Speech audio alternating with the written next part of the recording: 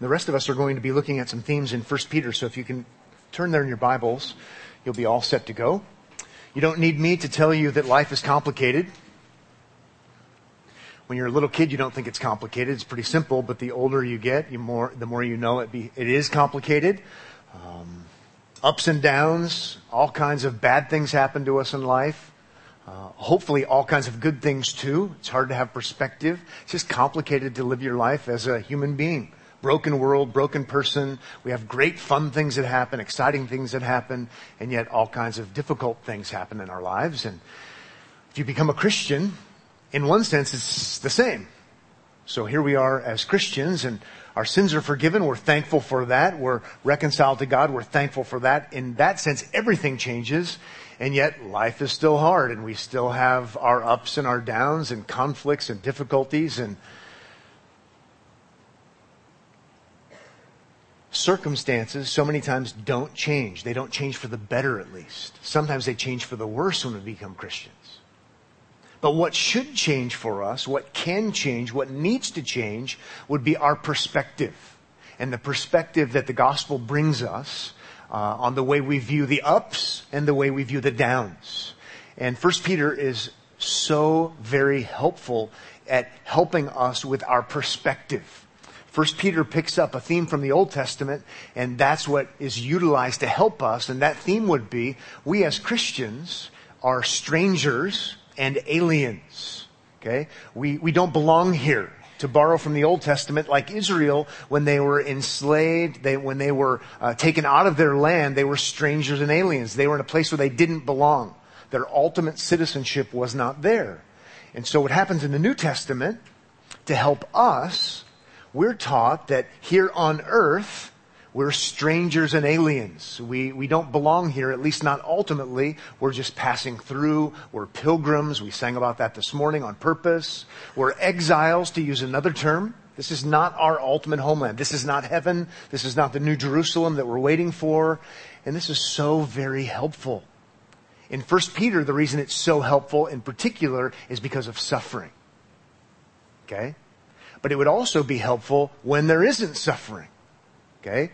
To get us through, to give us the right perspective on things. And I so wish someone would have taught me this as a brand new Christian. Because so many times you become a Christian, my sins are forgiven, God has reconciled me, and I'm made right in Christ, and God has accepted me, and everything's wonderful, and everything's great. True? All that's true. And my life is still filled with all kinds of trouble. And my life is filled with all kinds of problems. Oh, and now it may actually be worse, because Jesus said if they persecuted me, they'll persecute you. Oh, brother. And it's very confusing. And you have all these promises in the Bible, promises about glorification, promises about no suffering, no more tears, and we're busy crying. What we need is a good, helpful teaching through books like 1 Peter to kind of give us perspective on things. And so we're doing that. We started doing it last week, and we'll finish this morning. And the outline would be 6 things. I know that's not very fancy. In seminary, they say never use things in your outline. It shows laziness. I'm lazy. 6 things. Maybe let's call them 6 vital things. Maybe I'd get a C in seminary.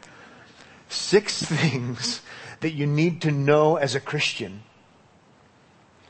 to survive your exile, to have a right perspective in life. 6 vital truths. Yeah, we use truth so many times, so things would be good today. Let's quickly review the first 3 themes from 1 Peter. You can find them there. And then we'll look at the remaining 3 today. Again, the goal is not to give you a rah-rah speech. The goal is to give you perspective, biblical perspective, that can help you through the ups and through the downs and honor Christ. Okay? Number 1, to succeed as a Christian exile, you first need to know that you are a Christian exile. Okay? We have to know that first. Chapter 1, verse 1, elect exiles. Chapter 1, verse 17, that throughout the time of your exile. Chapter 2, verse 11, beloved, I urge you as sojourners and exiles, or strangers and aliens. Chapter 1, verse 2 goes into this as well. We have to know that this is not our home, and the Bible makes it clear that it is not our home, but a lot of us think that it is our home. It's not. You've got to start there. The reason you don't feel like you belong is because you don't belong. And sometimes when you do feel like you belong, you're in for a rude awakening because you're going to have your best day today, and then tomorrow the bottom's going to drop out. We're all excited because we won last night, right? And next time we'll lose. Well, I don't want to say that. It's to give us perspective, to kind of temper things. Not that we disengage, not that we can't have a great time on the good days, but the bad days will always come. And when the bad days come, we have to know that the good days, the best days, are still to come. This isn't heaven. This isn't the eternal kingdom. That's why in chapter 4, verse 12, the Apostle Peter says you shouldn't consider it strange when bad things are happening to you. This isn't the right place. This is an ultimate destination. Again, chapter 4, verse 12. To borrow from the Old Testament, right now, spiritually speaking, you're living in Babylon, not Jerusalem. Okay? It was literal in the Old Testament, but the imagery from 1 Peter is, you're living in Babylon. What do you expect? It's not our home.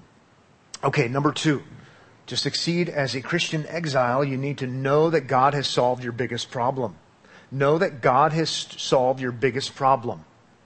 And throughout 1 Peter, there's a good emphasis on the gospel. What Christ has done. Past tense.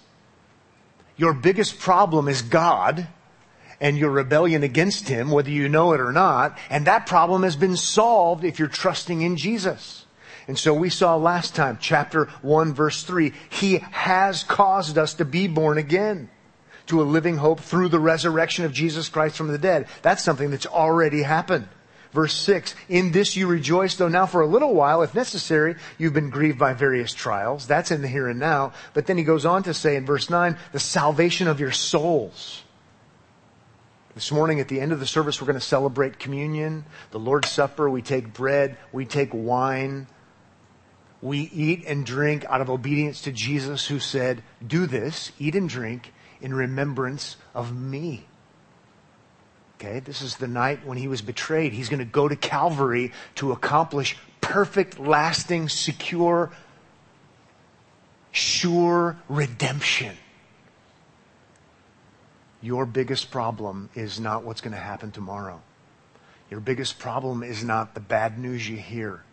Your biggest problem isn't any of those things, though they may be big problems. 1 Peter doesn't say, suffering? There's no such thing. 1 Peter talks about real suffering.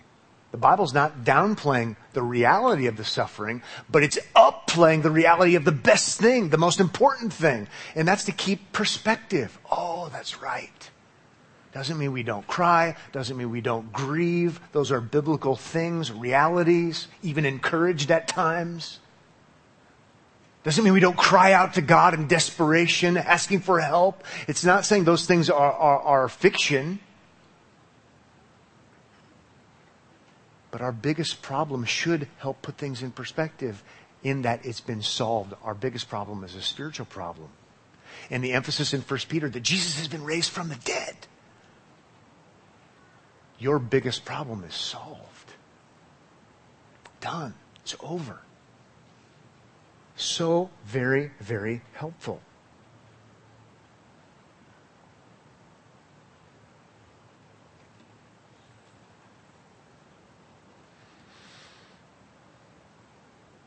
A lot of different things are thought about communion, but it is so helpful. There's not much to it. It's in remembrance of Jesus. And what did He do? Christ died for our sins. He was raised for our justification. He did. It's done. It's all Him.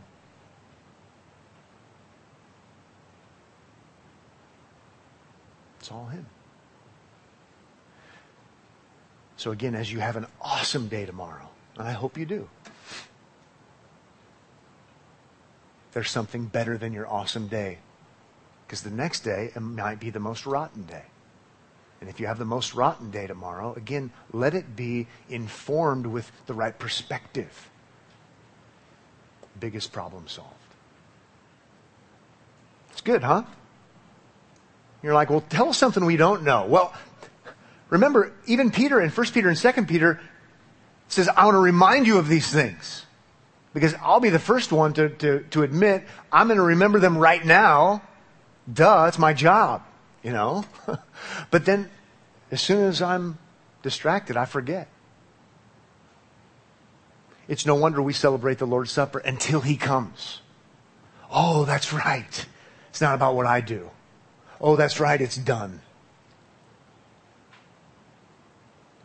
I had a good conversation yesterday with a family member about whether or not you should walk forward for communion or be served communion. And, the Bible doesn't say. But there's a whole history behind those kinds of things.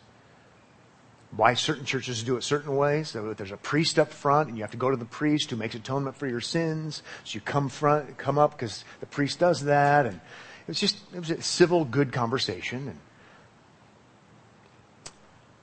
And a family member said, well, I kind of like it when you go forward because it makes me feel like I'm contributing and I'm doing something. And I thought, isn't that interesting? That's kind of how all of our default mode is.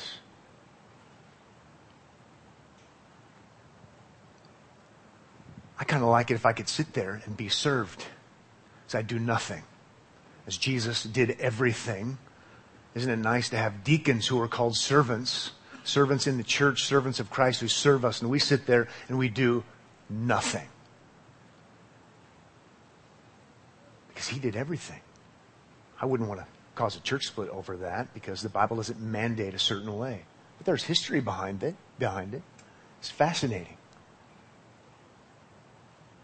Jesus said on the cross, it is finished. It was all Him. So you can rest in that. Sure. Let's move on.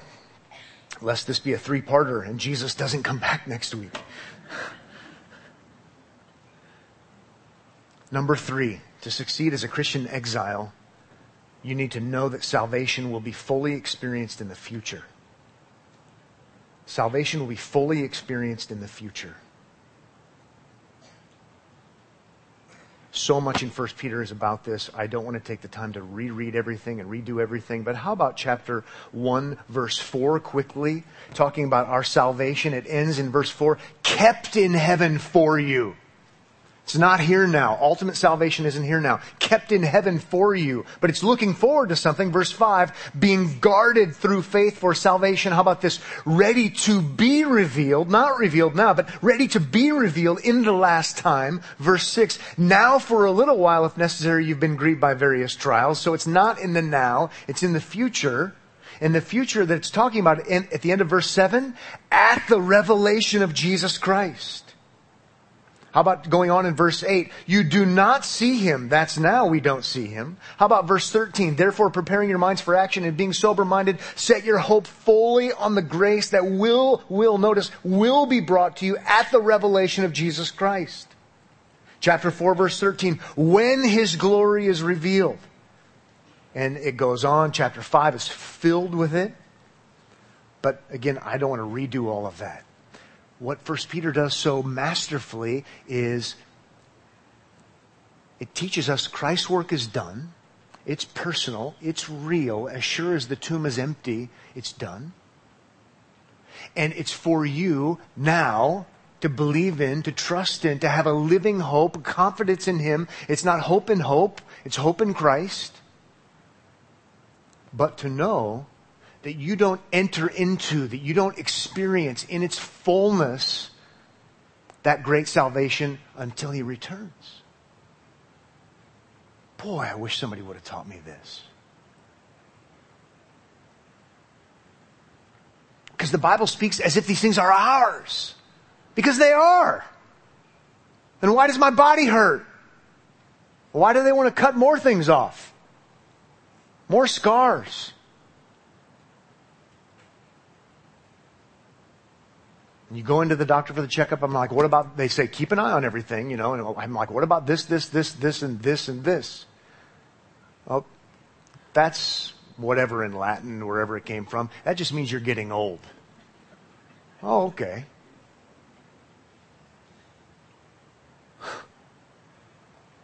Drats, I was feeling pretty good. You get the idea. But these realities of resurrection, new life, new bodies, no more suffering, no more pain, no more persecution, no more conflicts, they are realities based upon a past action of Jesus, but we don't enter into them. We don't experience them fully until He returns and He makes all wrong things right. It'd be helpful too to match 1 Peter with 2 Peter, but that would take way too long. But 2 Peter talks about His return. Judgment for those who aren't trusting in Christ. Salvation in its fullness for those who are. That's why sometimes when Bible teachers try to piece this together and they try to come up with a shorthand way of describing it for those who are kind of in the know so we can not have to re-explain it every time, they talk about salvation being already, but not yet. Super helpful. Super helpful. As a matter of fact, sometimes the Bible says you have been saved. Sometimes it says you're being saved. And sometimes it says you will be saved. So it's for good reason that you have the already and the not yet. If you don't have the already, it's work salvation based upon something you do. No, it's the already salvation based upon what Jesus did. But if you don't have the not yet category, you're living in fantasy land. I am healthy, I am healthy, I am healthy. I don't have age spots, I don't have age spots, I don't have age spots. Right? I'm not sick, I'm not sick, I'm not sick. Christian Science, by the way, and it's extreme. It would be an extreme example. Charismatic movement would be another example. The not yet category that's tied to the return of Christ is in the already category, and we just lie to ourselves and lie to other people.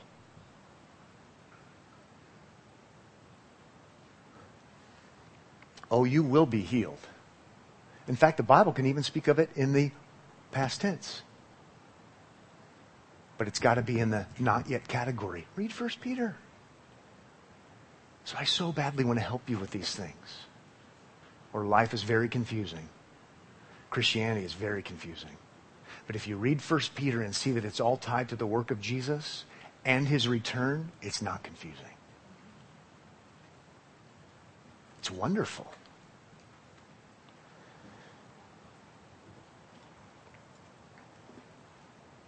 We should move on.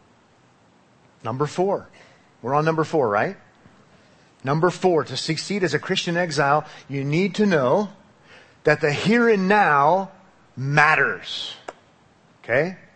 The here and now matters because you might only hear what we've emphasized so far and you say, you know what? Oh, and I read 2 Peter and the world is going to hell in a handbasket. And so you know what? It doesn't matter. It doesn't matter, so I'm going to live however I want to live. Or it doesn't matter, I'm going to go hide and retreat. It doesn't matter, so I'm going to be totally passive in life. Let go and let God, some form of that. But what we have in 1 Peter, rather wonderfully, would be a huge, long list of commands. Do this. Don't do that. Stop. Start. Get busy. Zealous. Active. Not to earn salvation, but because Christ has earned salvation for you. He has caused you to be born again, so now you're alive spiritually, you're not dead, so live like it. And so, when you read 1 Peter, keep both of those things in mind. In one sense, I think it's kind of a good temptation, right? It's good that it comes up. Because we understand Christ has done everything, and this is not the New Jerusalem. This is the old Babylon, spiritually speaking. And so I shouldn't have these huge expectations, and I should just be able to say, I'm waiting for the day to come when He returns in His glory. Let's not prepare for the future. You know, no wonder people have had this problem. So good that, no. Be busy acting like Christians. So let's look at least a flavoring of it. Great emphasis in the book. How about chapter 1, verse 13? We read it earlier for scripture reading in verse 13. Therefore, see, it's tied to what He has done. Therefore, preparing your minds for action. Notice it starts with the mind. Don't complain that you just learned a lot of stuff. We didn't do anything. Well, it starts with learning a lot of stuff, right? Prepare your minds for action. You've got to understand this first, and then you're going to live a certain way. And, keep reading with me if you would, being sober-minded. Let your hope fully on the grace that will be brought to you at the revelation of Jesus Christ. So in light of his return, we're going to act a certain way. Verse 14, as obedient children, do not be conformed to the passions of your former ignorance. But as he who called you is holy, you also be holy in all your conduct. Since it is written, you shall be holy, for I am holy. Live a certain way. Live the way God wants you to live now that you can. Now that it's not for salvation, because you could never do that. But now that God has done this for you, live differently. That's holy. Live like a human being who's not fallen. Live differently. God is different. He's not like all the other gods. And now you belong to him. Live for his honor. Live for his glory. Live in light of the gospel, because of the gospel. Not live the gospel. Be holy. Be different. Just remember that every human religion says, be holy, and you can be, even if not perfectly, and God will accept you. I mean, any kind of theistic religion. Christianity is, no, he's caused you to be born again. Yes, you're supposed to live holy, and you don't. Christ did for you. You rest in him. You trust in him. But now, be holy. Live differently. Because you can. Now you can. How about verse 22? Having purified your souls by your obedience to the truth for a sincere brotherly love. Where do our souls get purified? Well, because of the gospel. The truth in 1 Peter would be in reference to the work of Jesus. And we've trusted in him, in that sense, obedience to the truth. We've obeyed the command to believe for a sincere brotherly love. Love one another earnestly from a pure heart. That didn't happen before. But in light of the gospel, now there's fruit. Love one another earnestly from a pure heart, a heart that's been transformed, a heart that's new, a heart that's been changed, a born-again heart. Verse 23, since you have been born again, see? Not in order to be born again, human religion, but since you have been born again because of what he's done, now do things differently. Stop being a jerk. Right? Because that's who we are by nature. But you're not enslaved to that anymore. Since you have been born again. Not of perishable seed, but of imperishable. That's the work of Jesus through the living and abiding Word of God. That's awesome. There are new expectations. Chapter 2, verses 1 to 3. So put away all malice and all deceit and hypocrisy and envy and all slander like newborn infants. See, notice it's because of this newbornness. Long for the pure spiritual milk that by it you may grow up into salvation if indeed you have tasted that the Lord is good. And if you're a Christian, you have tasted that the Lord is good. So there's a longing, there's a thirsting, even to do the right thing. What would honor the Lord here? Chapter 2, verse 11, Beloved, I urge you as sojourners and exiles, let go and let God. Do nothing. The world's going to perish anyway. No, beloved, I urge you as sojourners and exiles to abstain from the passions of the flesh. Those sinful desires that you used to be enslaved to, which wage war against your soul. How about verse 12? Keep your conduct among the Gentiles, the godless, honorable. Verse 13, be subject for the Lord's sake to every human institution. How about verse 15? It says, doing good. Verse 17, honor everyone. That's a good inclusive one. Honor everyone, love the brotherhood, fear God, honor the emperor. Chapter 2, verse 18, we have instruction to servants. Chapter 3, verse 1, instruction to wives. Chapter 3, verse 7, instruction to husbands. And then how about chapter 3, verse 9? Do not repay evil for evil, or reviling for reviling, but on the contrary, bless, for to this you are called, that you may obtain a blessing. Chapter 2, verse 22 tells us now Jesus is our example. He didn't give people what they deserved.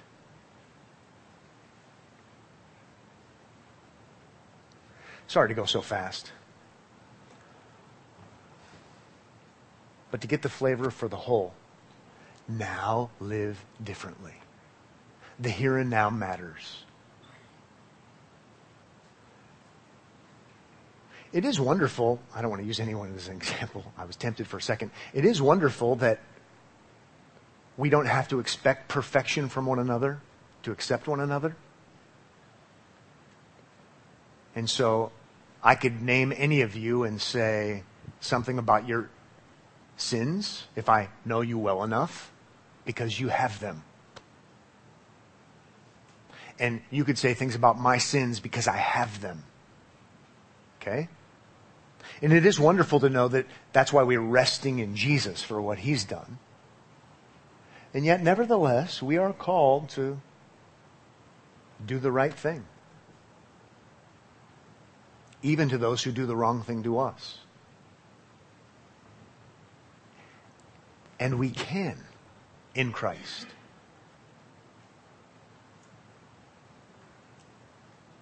The here and now really does matter. I love it that in chapter 2, verse 21, Jesus is our example. But I love it that He's first and foremost Savior.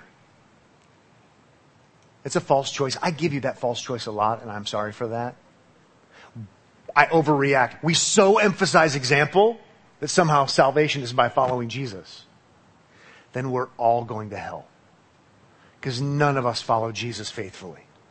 Okay? We need Him as a substitute Savior doing it for us. Now we can all go to heaven if we trust in Him. But He is called to be our example if we belong to Him by faith. And we are called to live different ways. So is Jesus our example or not? False choice, right? First and foremost, Savior. Well, you can even look at it in another way now that I'm off track. How about this? Jesus is our example. He did everything perfectly. Have fun with that. Right? So He's our example in that sense to show us our need for Him to be our Savior. So example condemned all of us. Substitute Savior, salvation for us if we trust in Him. And now our example. Because we have His Spirit in us. The Holy Spirit of promise. But the here and now really does matter. We should be so heavenly minded that we are of earthly good, might be how we would put it. Let's move on. Number 5. To succeed as a Christian in exile, now that we know that we are, number 5, know that the gospel is the church's message. Know that the gospel is the church's message.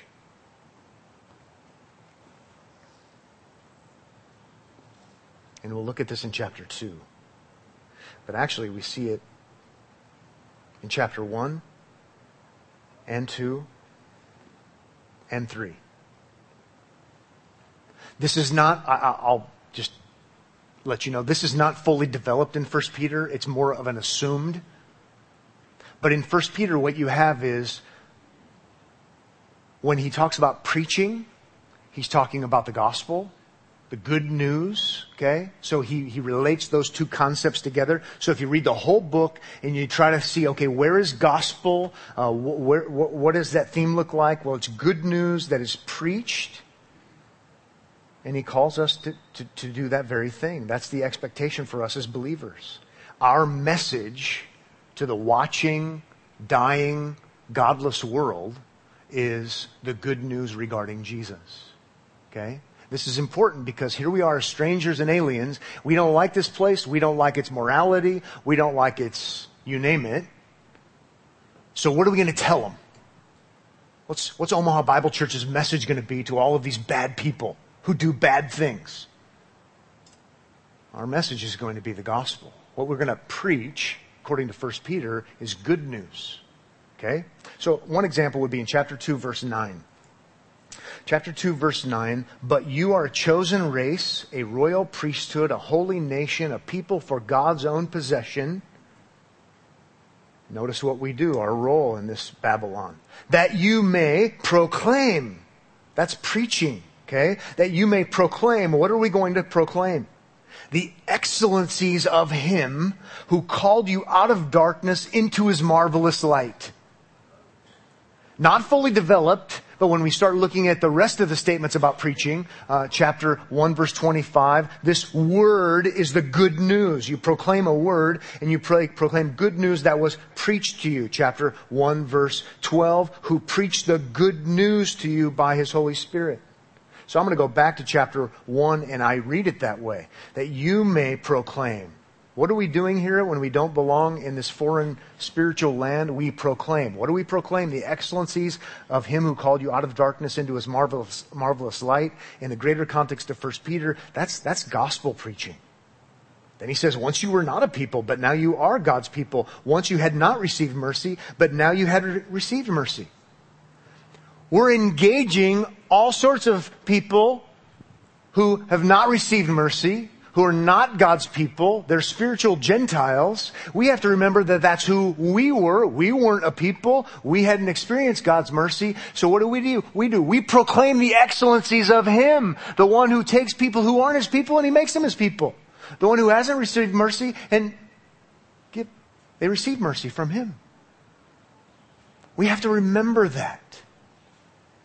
Because we live in a world with all kinds of things we don't like, all kinds of things that don't align with biblical morality, all kinds of things that evidence unjust activity, all kinds of things that we don't like that remind us this is not the New Jerusalem. So what are we going to tell all these people? We'd better not start with saying, you've got to have biblical morality. And if you just do it hard enough and well enough and faithful enough, God will accept you. Unless we're going to tell them that first so that they can see that they can't do it, and then we're going to tell them about Jesus. But hopefully you get my point. We proclaim good news because that's what we received. We didn't get what we deserved. It's important that we know that. It's important that we remember that.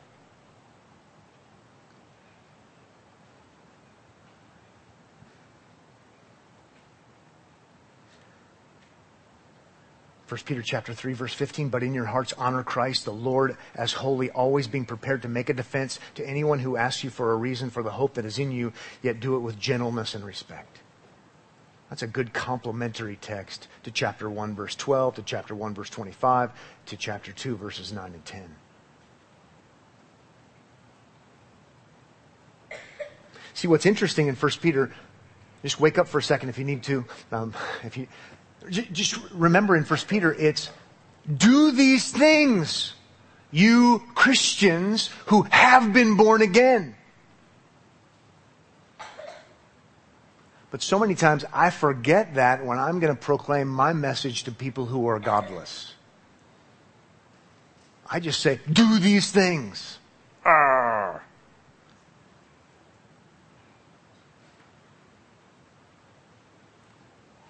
I do need to remember they have no power to do these things. And I'm approaching them, if I don't tell them where the power comes from, the exact opposite way the Bible does.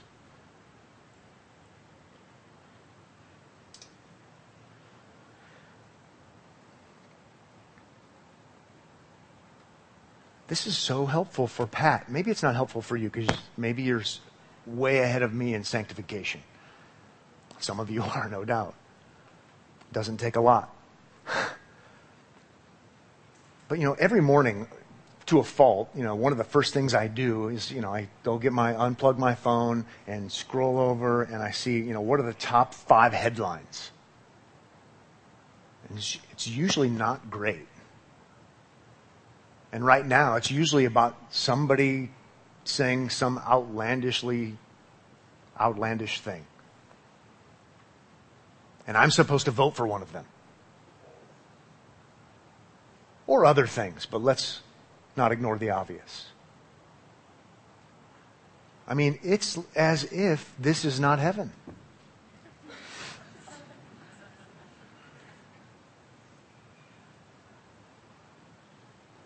It's a great reminder that I'm a stranger and an alien. And I do want to be like the Apostle Paul and like Peter, but in the Apostle Paul's words, to know nothing among them except Jesus Christ and Him crucified. Got to remember that. This is not the New Jerusalem. There have been people who came here on boats who once called it that. How'd that work out, by the way?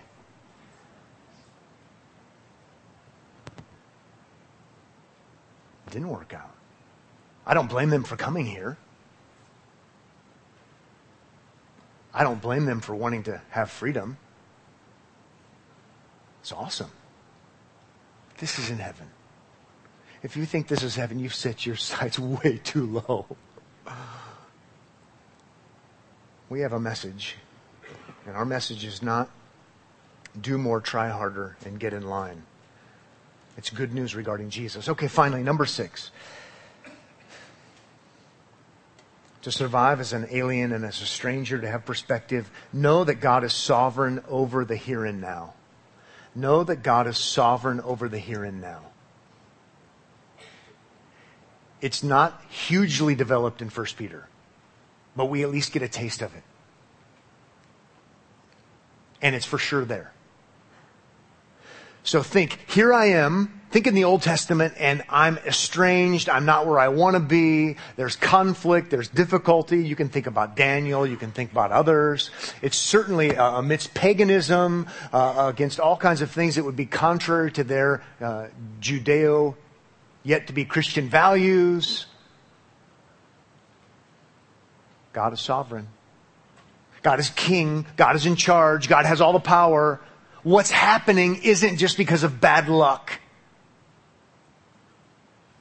It's interesting, in 1 Peter chapter 1, you have something about God's sovereignty when it comes to even when Jesus would come here and when He would suffer, talked about before He did. See, God is sovereign. God has a plan. Before Jesus came, there was a plan for Him to come. And not only was there a plan for Him to come, there was a plan for Him to come as a substitute and suffer and die and be raised from the dead. We won't take the time to go into all of that, but chapter 1, verses 11 and 12 would have us to know that. Sovereignty.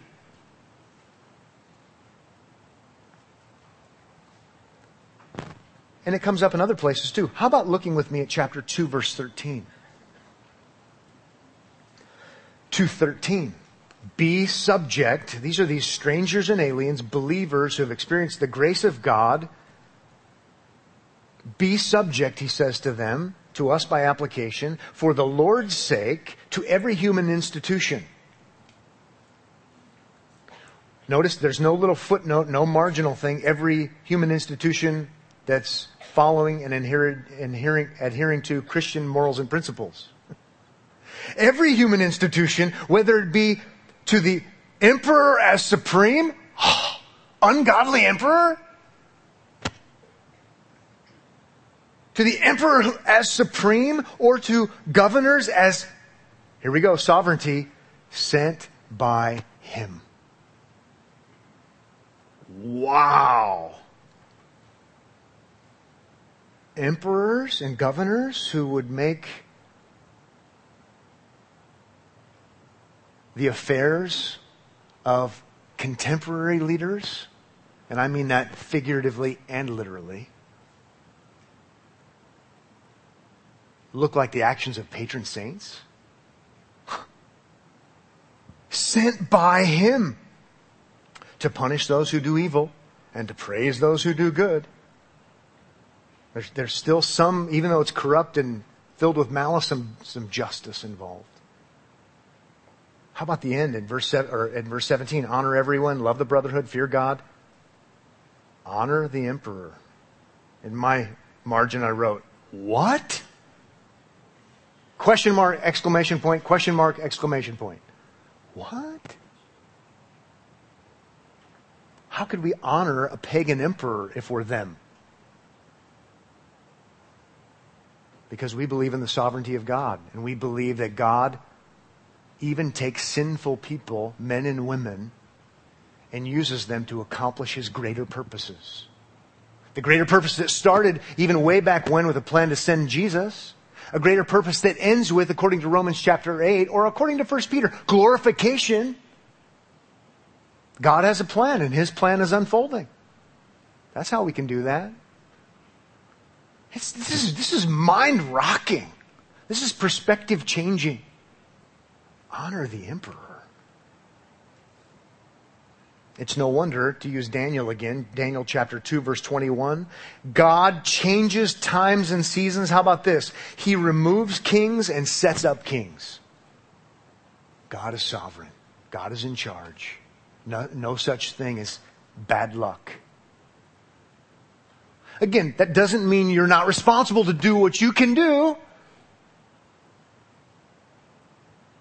That could be a whole nother series. But Christians do rest in the sovereignty of God. History is unfolding. So, true or false? The next president of the United States will be God's president for the United States. You see why I do that, to be for a little bit of comic relief. On a certain level, we could say no, right? We're not called to call bad good and good bad. That wouldn't be good or right. But in another sense, history is unfolding and it's headed somewhere.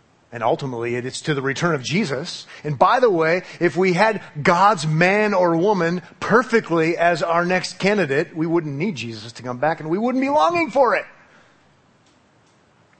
We believe in the sovereignty of God. History is going somewhere. God is in charge. God is good. God is for His people.